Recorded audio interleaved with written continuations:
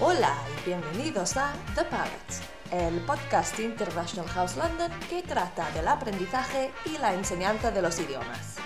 Yo soy Laura y hoy estoy hablando con una de nuestras gerentes académicas, Diana, sobre su país de origen, Argentina. Hoy Diana nos dará su opinión sobre los mejores lugares para visitar en su país.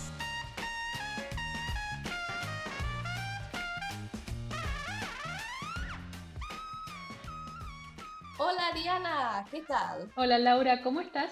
Estoy muy bien, gracias. ¿Y tú? Estás muy bien, sí, está lindo, está bien, así que sí, todo bien. Muy bien. Bueno, pues hoy vamos a hablar sobre Argentina como destino turístico. Como ya sabemos, Argentina es tu país de origen, así que vamos a charlar sobre los mejores lugares para visitar en Argentina. Para empezar, la mayoría de los visitantes que van a Argentina empiezan en Buenos Aires, Ujú, la capital ujú. del país. En tu opinión, ¿cuáles son los lugares imprescindibles que visitar en la capital argentina? En la capital. Am, yo diría no pases demasiado tiempo en la capital, porque si vienes Buenos Aires y es interesante y hay muchas cosas para hacer, el resto del país es más interesante. Pero en Buenos Aires hay algunas cosas que no te puedes perder. Por ejemplo, esto va a sonar muy raro, pero tienes que ir al cementerio. Tienes que ir al cementerio de la Recoleta. El cementerio de la Recoleta no es un cementerio típico. Está repleto, lleno de obras de arte, obras arquitectónicas. Hay muchos personajes famosos en ese cementerio y cada tumba es una obra de arte diferente, con particularidades muy especiales.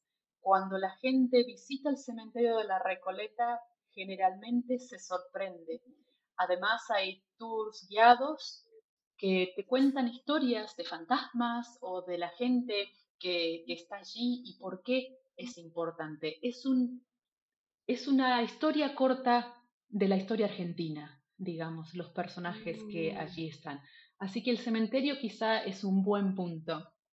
Por supuesto, hay que ir al obelisco en el centro de la avenida Corrientes, hay que caminar alrededor de esa área. Si se puede, hay que visitar el Teatro Colón, también hay tours guiados. El Teatro Colón está a la altura de otros teatros a nivel mundial, sería un equivalente al Royal Albert Hall aquí en Londres. También tienes que pasar por la Casa Rosada y por enfrente de la Casa Rosada está lo que nosotros conocemos como el Cabildo, que fue la primera casa de gobierno del país, que tiene un estilo muy colonial y es un buen monumento histórico para visitar. Después tienes la zona de Puerto Madero, alrededor del río. Piensa que Buenos Aires es una ciudad que creció con el puerto, con el puerto de Buenos Aires, con el comercio, con la inmigración. Entonces el puerto es una zona muy cool donde tienes muchos restaurantes, se puede caminar muy tranquilamente, es una linda mm. zona. Jardín japonés es otro lindo lugar para visitar. Hay mucho para visitar en Buenos Aires, pero si te quedas 3, 4 días es suficiente. Ujú. Y aparte de Buenos Aires, en tu opinión, ¿cuáles son los otros lugares que no se puede perder durante un viaje a Argentina?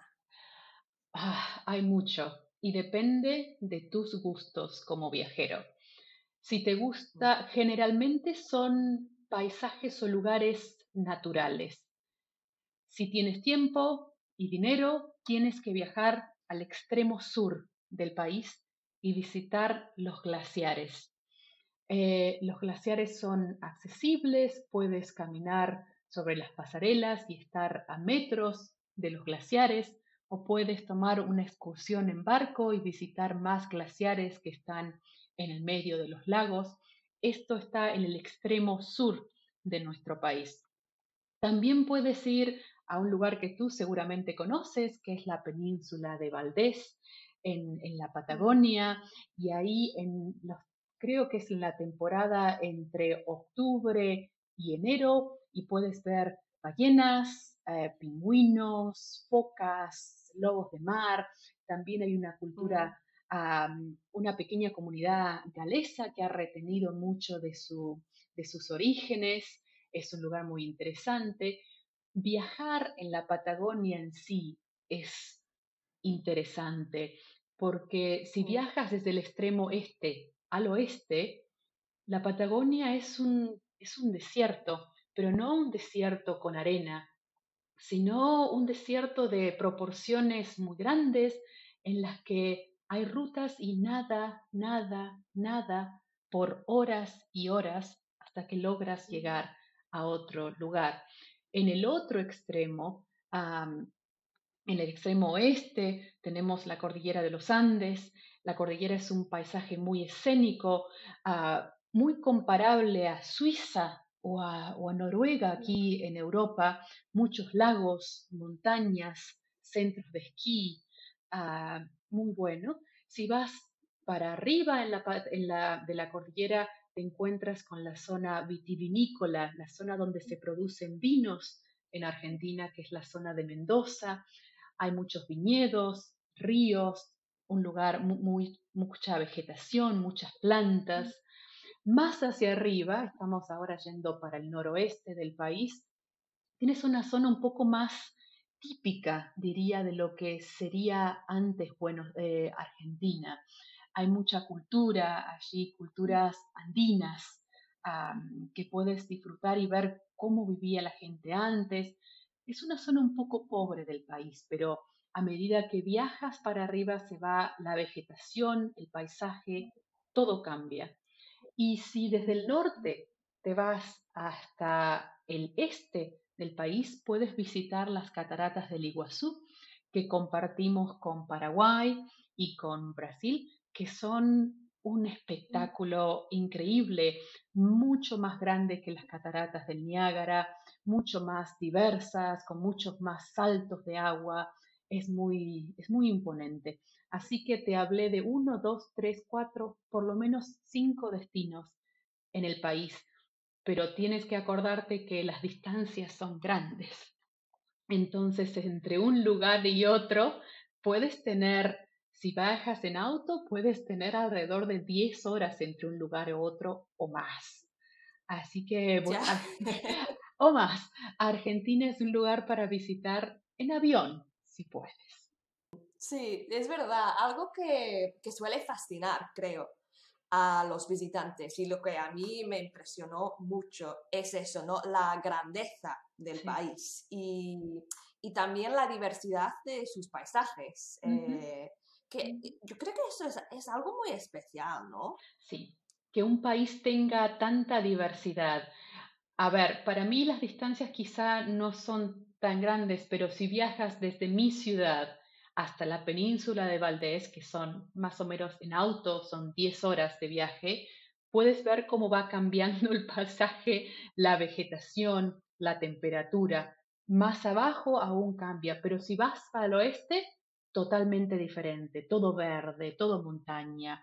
Ah, las distancias son grandes y eso es lo que permite la diversidad, quizá también.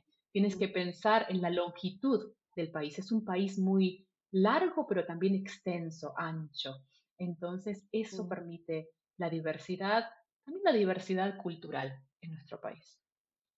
Y bueno, al ser un país tan grande, con paisajes tan diferentes, climas supongo también Sí, diferentes, sí. ¿en qué época del año sería mejor viajar a Argentina?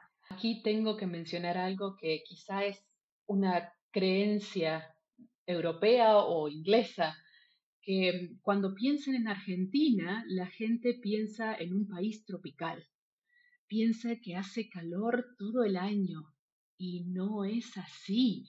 Yo vivo o vivía en el centro del país y en invierno hace mucho frío. Quizá no tanto como en Londres, pero hace mucho frío. Y más al sur hace aún más frío que en Londres.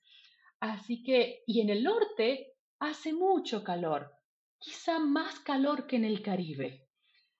La diversidad de paisajes también es diversidad de temperatura. Y por eso, cuando visitas el país, tienes que tener esto en cuenta. Por eso, las temporadas medias, como el otoño y la primavera, son las más recomendables para viajar al país, porque en todas partes del país no hace ni mucho calor ni mucho frío, pero va a haber una diferencia. Seguramente sí. Y bueno, eso seguramente es una pregunta un poco difícil, ¿vale? A ver. Pero para alguien que tiene 15 días para visitar Argentina, ¿qué ruta aconsejarías para conocer lo mejor del país? Bueno, a ver, empezamos en Buenos Aires, por supuesto, primero porque la mayoría de los vuelos internacionales llegan a Buenos Aires. Entonces yo comenzaría en Buenos Aires, depende de tus gustos, viajaría primero al norte, a las cataratas del Iguazú, 4 o 5 días en las cataratas del Iguazú o en esa área son suficientes. Y después quizá volvería a Buenos Aires por 2 o 3 días y viajaría al sur. Al sur podría ir 3 días o 4 días a Bariloche, que está en la parte oeste del país, y si tengo tiempo y dinero, iría aún más al sur, iría a los glaciares o a la ciudad más austral del mundo, a la ciudad que está más al sur del mundo, que se llama Ushuaia. Y ahí podemos estar cerca del estrecho de Magallanes. Es muy apurado, pero yo diría que son los 4 puntos que debes visitar en Argentina, o por lo menos Buenos Aires, Iguazú y los glaciares. 3 puntos, 5 días en cada lugar. Yeah. La verdad es que sería muy difícil, porque Argentina tiene tanta diversidad, tantos Sí. lugares diferentes para visitar. Yo creo que en realidad necesitarías como 3 meses, ¿no? Algo así, y no 15 días. Pero esos 15 días, 5 días en cada lugar, pueden darte una idea importante de lo que tú hablas, de la diversidad del lugar, porque vas a un clima frío, con mucha montaña, con mucha vegetación, después vas a Buenos Aires, que es húmedo, que es mucha ciudad con estilo europeo, y después vas al norte, donde hace un poco más de calor, es un clima más tropical, otra vegetación, otros animales, otra cara de Argentina. Con esas 3 caras te puedes quedar contenta. De veras es un país que ofrece tanto, ¿no? A los visitantes. Sí, y además a los argentinos estamos orgullosos de la diversidad y de la belleza de nuestro país y nos gusta mostrarla. Cuando alguien viene de afuera, le mostramos con mucho orgullo las cosas bonitas de nuestro país. Por eso los viajeros siempre se sienten, o los turistas siempre se sienten muy, muy bienvenidos en Argentina. Eso sí, eso sí. Bueno, pues yo creo que todo el mundo ya tiene ganas de visitar Argentina después de haberte escuchado hablando de tu país. Por supuesto. Pues muchísimas gracias, Diana, por habernos contado sobre los viajes a Argentina. Seguramente hablaremos en otro momento sobre un tema diferente. Por supuesto. Muchas gracias a ti, Laura. Chao. Muchísimas gracias. Chao, Diana. Chao, chao. Chao.